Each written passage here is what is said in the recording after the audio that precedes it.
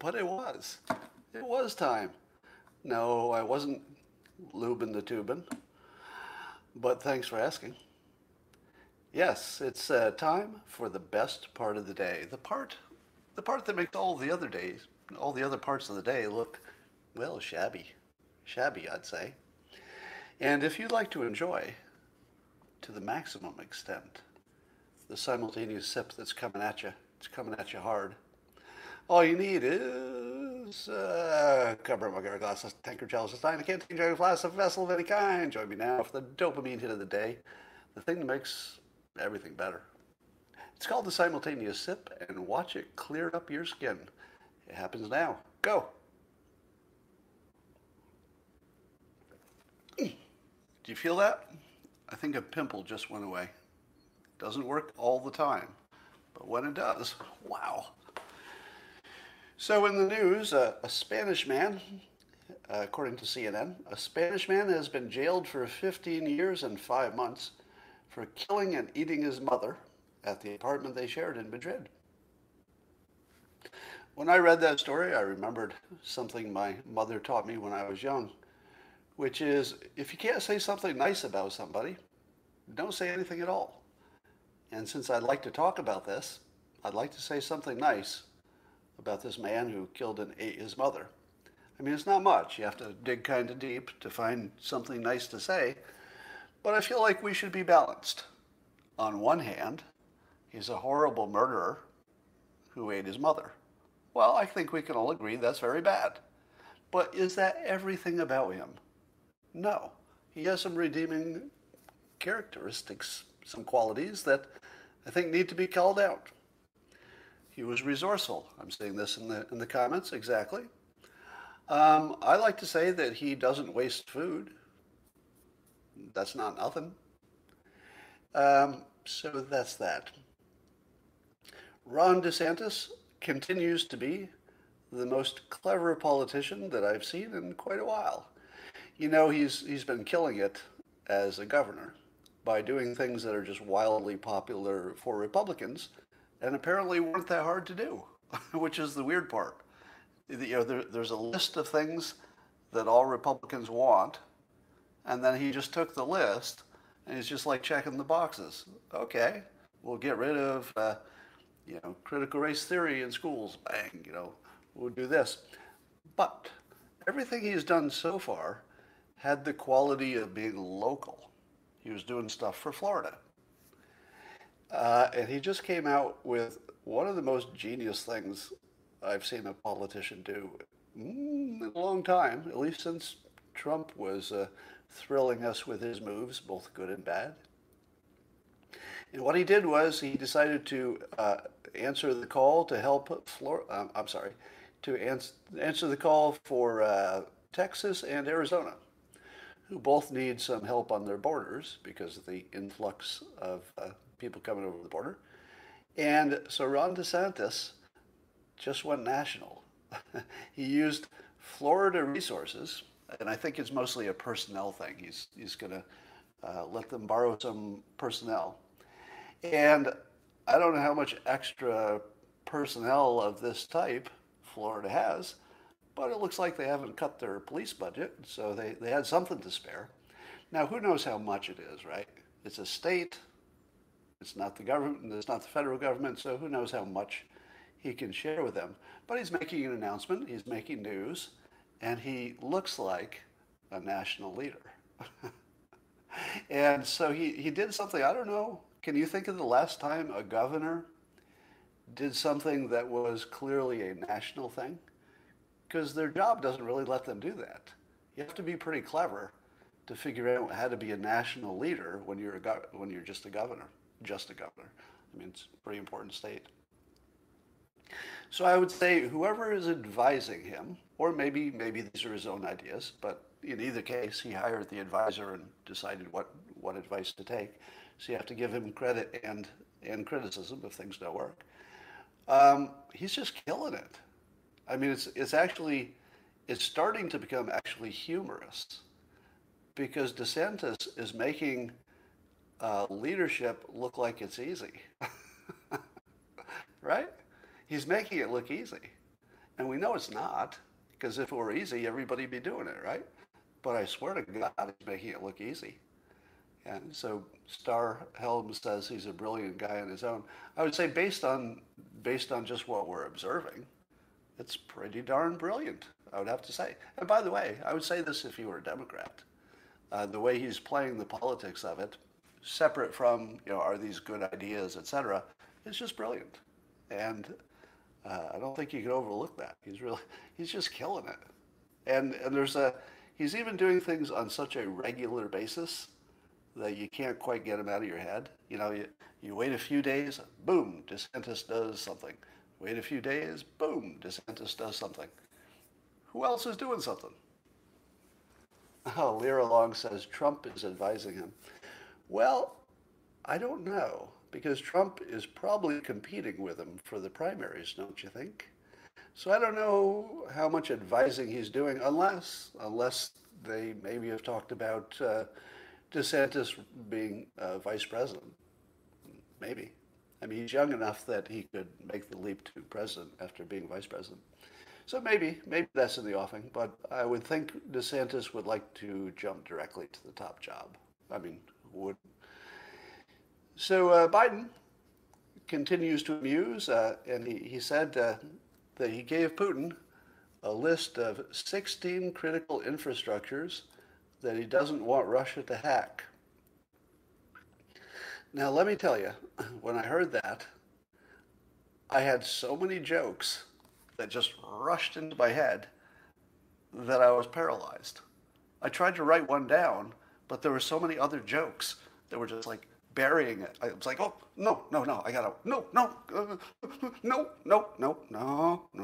and I turned into like this monkey in a room full of bananas, and I'm like, it's an embarrassment of riches. But I did manage to make a joke out of it with the Robots Read News, my alternative comic, if you've seen it. And the robot in Robots Read News talks about Biden giving Putin 16 infrastructure targets.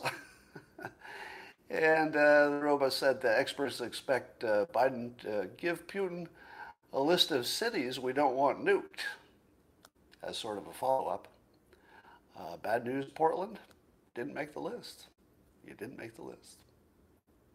Now, here is your humor writing tip for the day.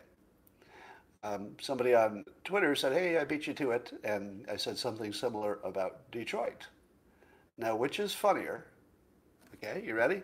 So in the comments, and I know you're biased toward me or you wouldn't be watching this, but try to be unbiased, right? It won't hurt my feelings. What is funnier, Detroit or Portland? Go. I'm looking at the comments, I'll read them out. So I'm saying Portland, for sure, Portland by a mile, Portland, San Francisco, Portland. All right, so we might all be biased here. No one's more biased than I am on this particular point. But the point is that there are words that are funnier. And it's not just that the word Portland is funnier, at least it sounds funnier to my ear, but because it's more recent and it's silly, and it's a place that should have been a successful city, but turned to crap recently. So you got that recency stuff. Detroit's kind of an old story. So it doesn't have that recency thing to give it a little extra juice. So Portland was the right answer. All right, I'm going to give you a little quiz here. You ready? I'm going to read a tweet, and you have to guess which news organization wrote this tweet. Okay? You ready? So I won't tell you the news organization. You have to guess it. Here it is. The tweet said, after 5 months focused almost exclusively on pressing domestic concerns, it was evident at nearly every stop during Biden's travels across Europe that the president was at last in his comfort zone on his first international trip. What network? Yeah. You all got it right. CNN. Now, maybe some of you saw it on Twitter, but it was sort of easy to guess, wasn't it? Now, if you can guess which network wrote the tweet, with just the context of the tweet, there's something wrong with our news. Because if it weren't news, you wouldn't be able to tell, right? It's the fact that it's propaganda that's obvious. If it were news, it would sound like uh, Biden took his first overseas trip and talked to Putin. Now, that's news. But whatever this is not even trying to be news. So CNN has become a parody of itself, really, and it just continues getting funnier. So, as you know, Biden did not cover America in glory at the G7, and especially with his conversations with Putin. Not much happened there. Um, but I have to ask you this question, because I saw a meme that was very funny showing Putin being large and Biden being old and in a chair, basically picked from the meme that showed, uh, remember the Carters, Jimmy Carter and his wife, and they looked tiny in a picture, and somebody else looked big. Who was in the picture? I forget. Doesn't matter. But they used that meme, and it was, Putin was big, and then Biden was a little guy in the chair. And I saw that, and I thought to myself, that's too far, isn't it? It was very funny. I don't begrudge anybody from doing a meme, but just from my personal taste, it feels too far. Um, oh, that's right. It was Biden with the Carters. Thank you. And here's why it feels too far, because that's the power of the visual image. Have I criticized Biden when he was meeting with international leaders? Yes, I have. Do I feel comfortable with that? Well, should you ever criticize your president when your president is doing a foreign trip? It's a little bit on the edge, wouldn't you say? And I'm kind of in that weird gray area. I'm not CNN, but I'm also not just an individual, because I do this. So I have a platform, and so I've got a little higher standard for good behavior, right, that I impose on myself because I think it's just reasonable. And I ask you this: at what point is mocking your own leader in the context of something like a Cold War, not exactly, but you know what I mean, at what point do you go too far? And I guess my limit was the visual, the meme, because the meme didn't have a reason, right? When I'm criticizing Biden, I say, this is what he did, and it's pretty obvious what I'm criticizing. I'm criticizing this specific behavior, for example, or something about, he said wrong, something like that. But a meme doesn't have any of that. A meme is just demeaning. And if you're demeaning your own president and promoting Putin, and you're using a visual element, which is, just more sticky than anything that's conceptual, it feels too far. So I saw it and I laughed and I appreciated it, but I couldn't retweet it. And I don't think I would necessarily try to impose that standard on anybody else, but you have to ask yourself that question. We do have a president who, frankly, everybody is aware that he's at a certain age, and we all expect some hiccups because of his age. It would be naive to think there wouldn't be any. Even Democrats have to expect that. So it's fair to call that out.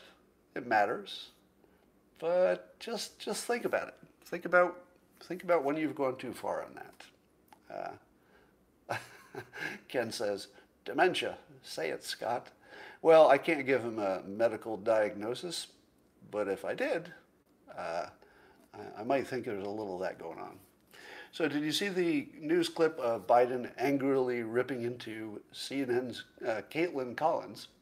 Because she asked him a question and said, why was he confident that he could get Putin to do whatever it is that he wanted him to do? And Biden gets all angry and he says, basically, he accused her of putting words in his mouth because he had never used the word confident, which he was quite strident in pointing out. I never used that word. Look what you're doing, blah, blah, blah. And it reminded me of something, and maybe you can help me, because it's reminding me of something. And what is it like when CNN makes up something and assigns it to you as if you said it? What's that called? It's starts with an F, right? Like a fake news. Fake news. Fake news. Yeah. So Biden is actually accusing CNN of fake news, and I feel as if Biden's this close to turning orange and demanding a border wall. Just saying. Just wait a few more days, and the transition of Biden into Trump may be complete. I give him another 90 days for the full transition. You all remember Hawk Newsom, famously of New York City Black Lives Matter, and I blocked him a while ago, and he tweeted when he saw that the Biden administration has said that white supremacy is the biggest domestic hoax. Hawk tweeted at me, and he said in a tweet, or he tweeted at the world, but included me. He said, when I said this 2 years ago, Scott Adams blocked me. I demand an apology. In other words, he believes that I said that white supremacy was not the big problem, and that's why I blocked him. But I did not block him for that reason. The question of whether white supremacy is the big problem is worthy of discussion, and people can disagree, but that's not why I blocked him. I blocked him for being a racist and for saying that white people were the problem, not white supremacists. Did he think I was supporting white supremacists? No, I blocked him because he said white people were bad, not white supremacists, white people. Now, I don't think I remember it wrong. I believe he said something right on point with what I just described. He might see it differently, so be aware that there's some subjectivity in this account, and you're hearing my version of it. So to be fair, you should hear his version of it too.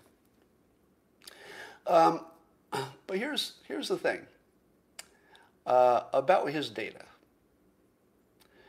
One way to look at the future of terrorism is that there's a lot of rumbling, and it looks like the white supremacists are making a lot of noise, and so I guess the government has decided that based on recent tragedies, plus the noise that they're making, if you put those two together and apply a little law enforcement logic, that it tells you that white supremacists and that kind of thinking is the main driver of future domestic terrorism. Okay, when experts tell you something like that, it doesn't mean they're wrong, but it also doesn't mean they're right. Let me ask you this. What have they been right about before when predicting the future? Now, it doesn't count that you might say, well, defunding the police caused a rise in crime, because everybody saw that one, right? You didn't need an expert for that. But if your experts predict a specific thing will be the big problem in the future, how often are they right? How many times have they gotten it right? Did they see 9/11 coming? Right? So you're talking about a group of people who have no ability to predict. Certainly not any better than you do, which would basically be guessing. So the first thing about the data is it's coming from a group of people who don't have any track record of being good at predicting things that sort of come out of nowhere, right? And if they're so deeply embedded into the militias and various white supremacist groups, because they've penetrated all of them, right? At least electronically. So they either have human assets or they have complete, digital control of their little white supremacist world. How much trouble can they cause? It's probably the most deeply penetrated, terrorist group of all time. I'll bet there isn't one substantial group of white supremacists or anybody who has that kind of ideology. I'll bet there's not one of them that doesn't have an FBI asset and complete digital penetration. So I would think if I were to guess, I would say the FBI is going to do a hell of a good job of tamping down things there because they're just all up in their underpants. So it just feels like stopping Al Qaeda is hard. It's hard to get an FBI informant in Al Qaeda, but all over the place domestically because you can fit in and you can get their digital signals and everything else. So that's the first point. Here's the second point. We think that data is objective, right? Here's the data. Well, now you have the facts. Data equals facts. But I feel like in 2021, you should be on to that. And you should realize that the way things are framed is what matters. And because the data you collect is the data that will populate the frame you've chosen. So if you choose the wrong frame, you can populate it with accurate data, but it won't help you because you got the wrong way of looking at the world. Here's another way of looking at this white supremacist problem. And I tweeted back to Hawk about this. By the way, I like Hawk. As a human being, because I interacted with him a number of times, as a human being, he's delightful. Like, I could hang out with him. He's a fun guy. He's very substantial. I think he's very serious about making the world better, etc. But we do disagree on some stuff. So I tweeted back at him and I said, but about your data. I said black violence is mostly a teachers' union and economic opportunity problem played out. White racist violence is mostly a mental health problem played out. That's my frame. That instead of saying, hey, black people shoot a lot of black people, or black people shoot a lot of white people, how does that help you? So, and then what? You hire the extra special black police to stop the black crime? What did you get from that? It's a frame that doesn't help. So if you put good data into a bad frame, what the hell are you going to do with it? Well, no policy is going to come out of that that's useful. But suppose you said black violence is driven by a certain economic situation, and that economic situation is primarily perpetuated by bad schools, because if every black kid had a chance for a quality education, nothing would look the same. It just wouldn't look the same, right? So if we treat black violence as its root cause, the teachers' unions, then you know exactly what to do. Problem, solution. Let's work on this teachers' union blockade of competition in schools, because that's why they're so bad. There's no competition. Suppose you took white supremacy and say to yourself, instead of a racism problem, it's a mental health problem, because it is, right?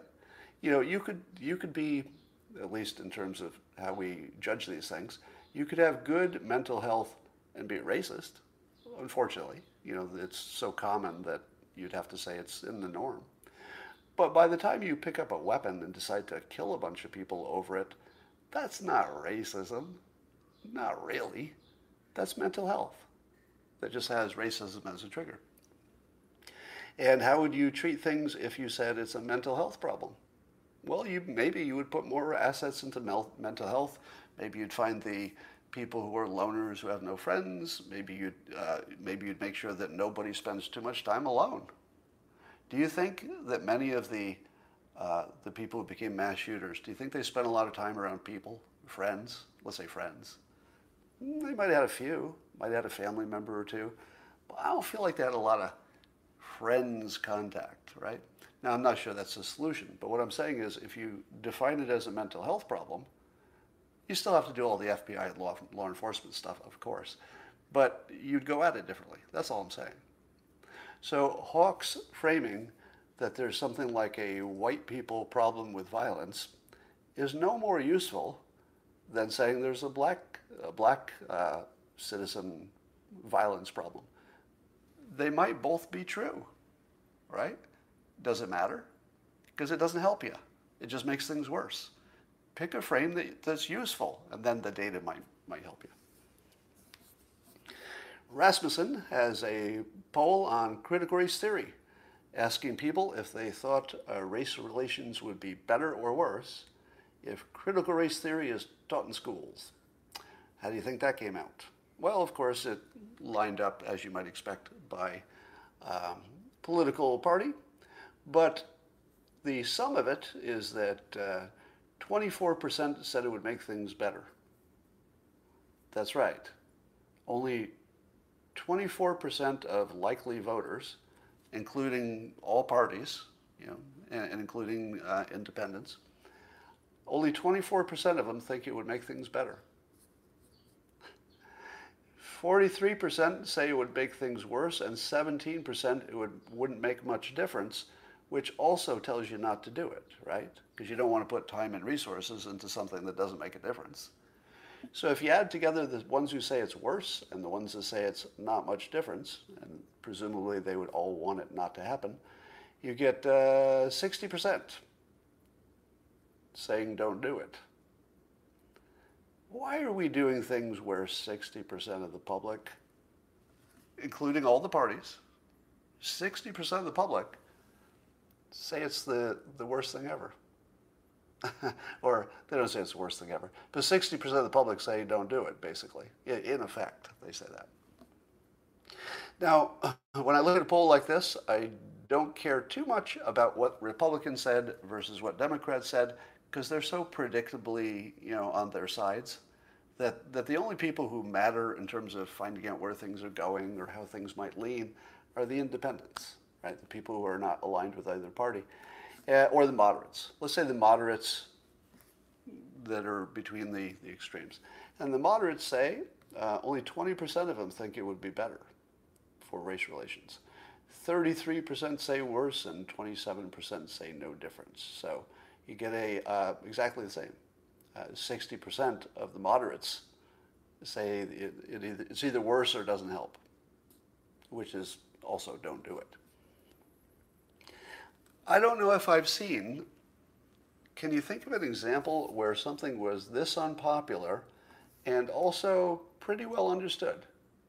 I guess you could argue that the public doesn't know exactly what critical race theory is all about, and I'm in that category as well. I haven't looked at the details of the syllabus or anything, but I think we know the basic idea, right? That it's framing things as a race and white people are, the enemy in this framing. I think we know that. So when you have an issue that people sort of understand, as opposed to like trade deals, we don't understand that stuff, right? The economy, we don't really understand that stuff. How does debt work? I'm not so sure when it's a country, because it's not like a personal debt. So there are a lot of political things where the public doesn't even understand the concept of what's going on. So their opinions are just meaningless, political jibber jabber. But what happens when people do understand the topic? And 60% of them are against it. Rustic says, Scott is playing dumb on critical race theory. No, I am dumb. I'm not being modest. I have not looked into the details, but I understand the big point, right? That it frames things on racial grounds, and that's all you need to know about it. I don't need to dig deeper to know this is a toxic idea. So anyway, I can't think, if you can think of any example where something this unpopular and this well understood. Somebody says the border. You might have, yeah, that might be right. Is it about the same, about the same number of people want the border to be more controlled, right? Voter ID. It's a good example. You know what I'd love to see? Maybe Rasmussen can pull this together. I'd love to see the list of things where the government's policy opposes the will of 60% or more of the public. Or maybe let's say 50%. How often does that happen? Because I'm okay with it when the government is overriding stupidity.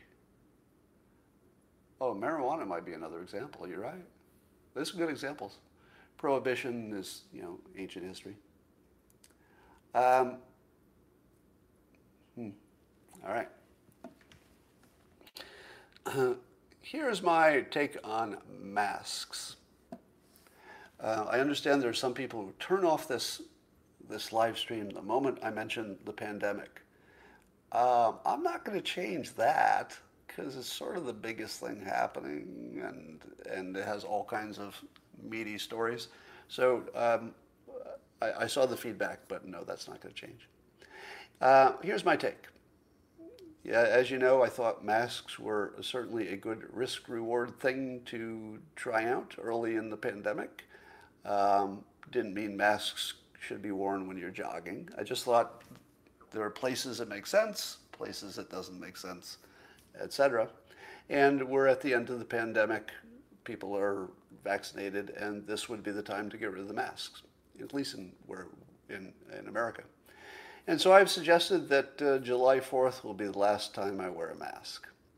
And if somebody, I realize that the government has, the California governor has said that masks are not required, but still businesses require them in some cases.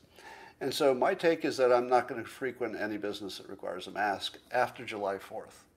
So I think it's good to just pick a date, because then that just adds a little clarity to a point. That's the main reason to do it. And, it's symbolic because it's Independence Day.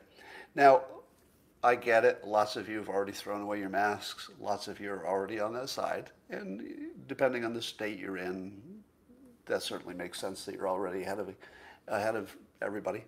But in California, we're sort of laggards in the opening up. And I give my government actually pretty much leeway. Like, to be wrong, because it's a lot of guessing involved, and some of it's going to be wrong. There are going to be mistakes. People are going to die. It's like any war, right? You could have the best general in the world, but people are going to die, and there are going to be mistakes. So I'm an easy grader on the governments, and I told you I would be at the beginning of the pandemic. I told you many times over a year ago that after we were done with this, I was going to be grading our government, all the governments, easily, because they were guessing. And they were doing the best they could. Everybody had experts advising them. Mistakes were made. They're not bad people necessarily. Governor Cuomo may be a special case because of the nursing homes, but even that probably had some, mitigating circumstances if you dug into it. I doubt there was anybody in New York who was quite aware of what they were doing. Like, there had to be something there about the bureaucracy or something. So there was a horrible mistake, but I don't think we know exactly the nature of the mistake. Like, was it just a communication or bureaucracy? Could have been a lot of things. Anyway, and so July 4th, I think, is generous. Because as you're already thinking, well, why are you waiting so long, right? And I am giving them a nice, generous kind of cushion. But after July 4th, I'm done. I'm done. So you may have noticed that when I tweeted that, a cult leader named Andrew Tate came after me on Twitter for changing my mask view. And in his view, I went from a dumb guy who thought masks would help to an enlightened person who agrees with what Andrew Tate apparently has thought since the beginning, that masks were a bad idea. And of course, nothing like that happened, right? So he was just wrong, and we're at that point in the pandemic where people will be misinterpreting or misremembering what opinions I have expressed, and then viciously attacking me for their imaginary opinion of what I said that I'd never said. Now, let me ask you this.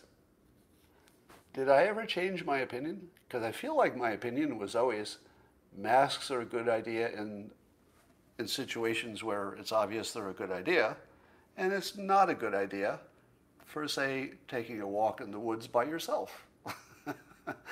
Have I ever been inconsistent about that? I've always said that there's a place that they make sense, and then a whole bunch of places where they probably don't. And I'm saying now that conditions have changed, and we're achieving a situation where it doesn't make sense. Completely consistent. You just look at the risk reward as you move and adjust accordingly based on facts and changes and things. But according to this cult leader, who has a manly man cult that involves smoking cigars and bragging and saying manly things, and he and his supporters, I think there are some of them here, came at me today saying that I was a coward, and that I was justifying my cowardice with all of my, talking and stuff. To which I say, what the hell's wrong with you? Since when is doing a risk management assessment and acting according to risk management, data, as best you can surmise when, we're not all right about the risks. But when did that become cowardice? When did it become really manly to do things that could get you killed with no particular benefit? When did it become more manly to ignore a risk which could be completely eliminated without, killing you? So anyway, the cult came after me, and a lot of I think this is another example, and see how many times you see this. When somebody says that they were in favor of masks or that masks work, what do the critics say? Do they say, sometimes they say, oh, I saw some studies that say they don't work. But why is it that every major medical group in every industrial country hasn't seen what you've seen? Because all the people who really know this field and are in it, and the experts everywhere, the whole world, every country, so the politics is different everywhere, but all of them said masks are a good idea, right? So, or at least that they would have an effect. Now, in the case, let's say Sweden, they may have thought, well, it might make a difference, but not enough for us, given all things considered, which is a different decision. But I think that people conflate it with the lockdowns. Now, help me with my own memory, will you? Tell me in the comments what you believe my opinion has been since the beginning about the value of lockdowns. Tell me what you thought, just from your memory of what I said. What do you think? What do you think I said about lockdowns? Because I think we're gonna see. I said they were necessary for time, probably don't work. I'm just reading your comments. You honored it, overreaction, flattens the curve, necessary at first, don't work, not good, good in the beginning. Yeah, I think most of you are pretty close, right? So you've been paying attention, which is in the fog of war, when it was originally going to be something like a few weeks, I thought, well, maybe, right? How could social distancing not work? I mean, it seems like it was worth a shot. But I think we fairly quickly reached a point where it wasn't flattening the curve, but it was killing us, it was flattening our economy. And then that was different. So, and of course I was never against businesses operating outdoors or having some kind of mitigation, one person in the store at a time, whatever, but not lockdowns. So I think when people criticize me about masks and say masks don't work, they're usually saying lockdowns didn't work, but they're conflating it with masks. That feels like what happens every time I get into this conversation. So look for that. So in censorship news, you've heard this story. You know, Brett Weinstein was talking to a doctor who was saying some positive things about ivermectin, which has caused Brett Weinstein's Dark Horse podcast to get 2 strikes so far, and 1 more strike and he's off the platform, and there goes his family income. So the stakes are high, right? And when I saw that, I thought to myself, well, what kind of terms of service did he violate? I mean, I'm just thinking of it sort of as a logical person without knowing the details of the terms of service. I thought, well, what rule do you violate by just talking to a medical expert who has an opinion that's very different from the mainstream? Isn't that almost the purpose of communication? The purpose of communication is not just to give the standard view.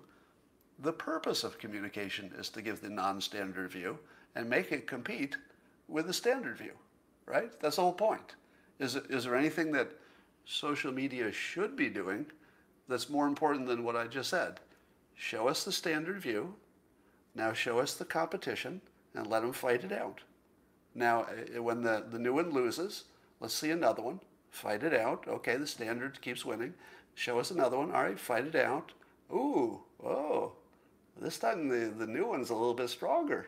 Didn't see that coming, right? Now the standard one maybe drops away. That's how all progress is made. If you get rid of the non-standard opinion, civilization just stops. Nothing happens. It's the problematic conversation that's the only thing that can drive you forward, the non-standard stuff. So I asked Andres Backhouse, we had a exchange privately on Twitter, and I was just questioning what terms of service could possibly be broad enough to cover this description of a doctor promoting a therapy that is not mainstream. Like what? How could that be? I mean, these are serious people, right? Brett Weinstein, he didn't just like walk out of the pumpkin patch, right? He's got some serious academic credentials, and he was talking to somebody who was an expert in the field. It's not like crazy people, right? So Andres sends me the terms of service, just a screenshot of the terms of service, and I swear to God, I did not know this. It specifically blocks ivermectin conversation. Specifically. I thought it was going to be something general, like don't say things that'll get people hurt, or don't promote a cure that'll kill somebody. Okay. But it's actually named by name. Don't promote ivermectin or you'll be kicked off the platform. So here's my thought experiment. Suppose someday, and it's my understanding, Andres said this, that there are at least two high-quality studies in the pipeline for ivermectin. What would happen, and this is just a hypothetical, what would happen if they showed it worked? You couldn't say that on YouTube because the World Health Organization presumably would not immediately change things. They might look at it and they might change things eventually.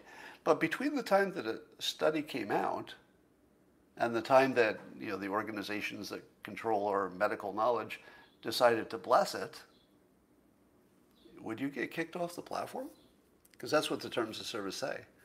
They say even if this high quality study comes out, until the World Health Organization says yes, you're out of luck. You're off the platform. So this is pretty chilling. I felt a whole different level of badness when I saw it was called out specifically. Yeah, and I see what you're saying.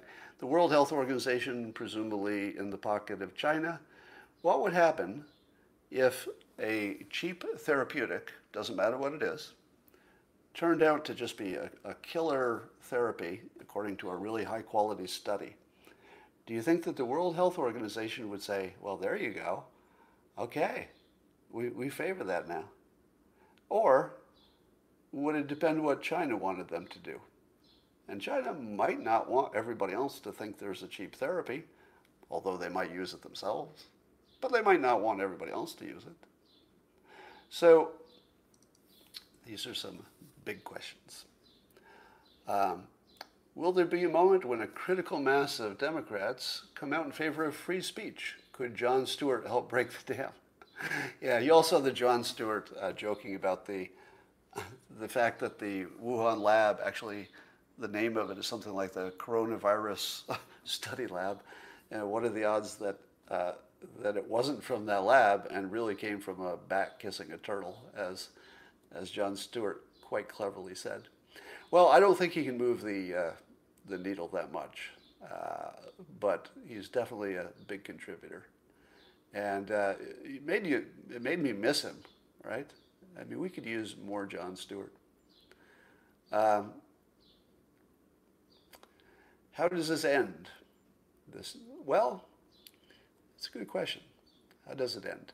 You know, the locals platform that that I'm on, and I'm a small investor in it as well.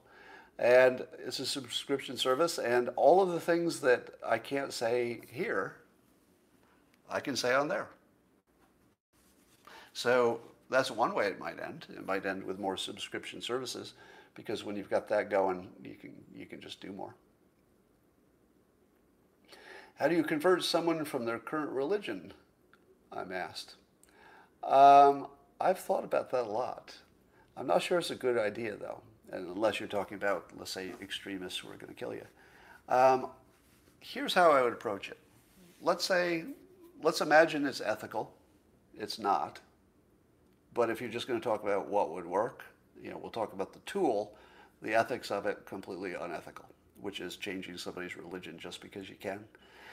I would start with if you could get people to pay attention, a lesson about world religions, so that they can see that there are lots of religions and they have a commonality to them, yet they're all different, and people believe them just as strongly as everybody believes them. Because until you see that everybody can believe anything, anybody can believe anything. Until you know that, you can't really get over the fact that maybe yours isn't the real one. So you have to understand that even if your religion is right, how do you explain 75% of the world, or whatever, depending on which religion is yours, how do you explain 75% of the world looking at the same information you are but getting a different answer? It should give you a little bit of humility, all right? But that's not enough to change anybody's mind. So you'd have to do a lot of work to explain how religions occur and how people believe them and how easily people believe things that aren't true. So I think you'd have to start with a whole education about how people believe things that aren't true. And that would probably go a long way. But like I said, I'm pro-religion. I'm not a believer myself, but I'm very pro-religion. And I think it clearly has utility and helps, and people get benefit from it, makes people have some purpose in their life, gives them sort of a program of what to do. It has all kinds of good stuff. You meet people, it's a social thing, etc. Yes, you can see into my bathroom from here. You believe the simulation? Somebody says, I do. Conversion is a capital offense. Yeah, you don't want to be converting anybody from Islam. That would be kind of a dangerous thing. That's a death sentence, depending where you are, of course.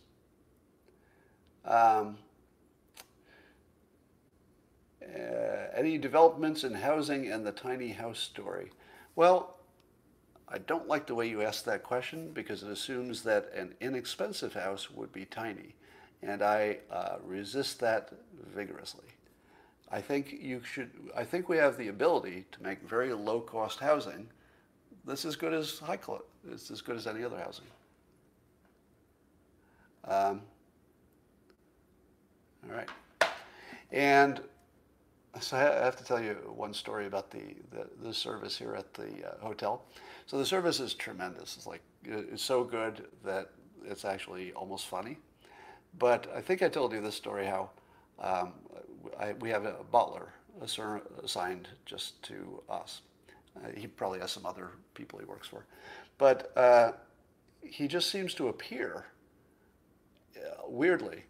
Like, even when we're not calling him, right now they have this cool system where there's an iPhone that they leave in the room, and you just text the butler using their iPhone, and he gets back to you in 30 30 seconds and does pretty much anything you need him to do. And so it's amazing. It's just the best experience. But he has this weird way of showing up exactly where he needs to be. So I went to the lobby yesterday, and I was there. So instead of asking the butler, which would normally be the single point of contact, I'm standing by the lobby. So I ask a question. And I swear to God this happened. The woman stands up, and there's a wall that's just sort of a decorative wall, but there was a fake door built into the wall. She opens the fake door, and the butler walked out. What? This was in the lobby. It wasn't like in my room, or it wasn't where the butler lives, I don't think. He was behind that false door. Today, I went for a walk and then wanted to grab some food at the little place you get food. What would you call it? A little bar area that they serve food by the pool. And so, this is like the one time that I'm not going through the butler to order food. And I'm like, well, I guess I'm talking to other people now. So the server comes over, and I'm like, can I have the menu? I like to order some food. She turns around, and the butler walked down to the kitchen. He was there. Now, I randomly picked a place to eat. Just randomly. It's like, oh, this is open. I think I'll go over there. And the butler was there. How? I don't know. But damn, they have good service here. That was the butler just confirming something for me. Yeah, maybe I'm being tracked. Okay, what time is it? Oh, I've got to run. Shoot.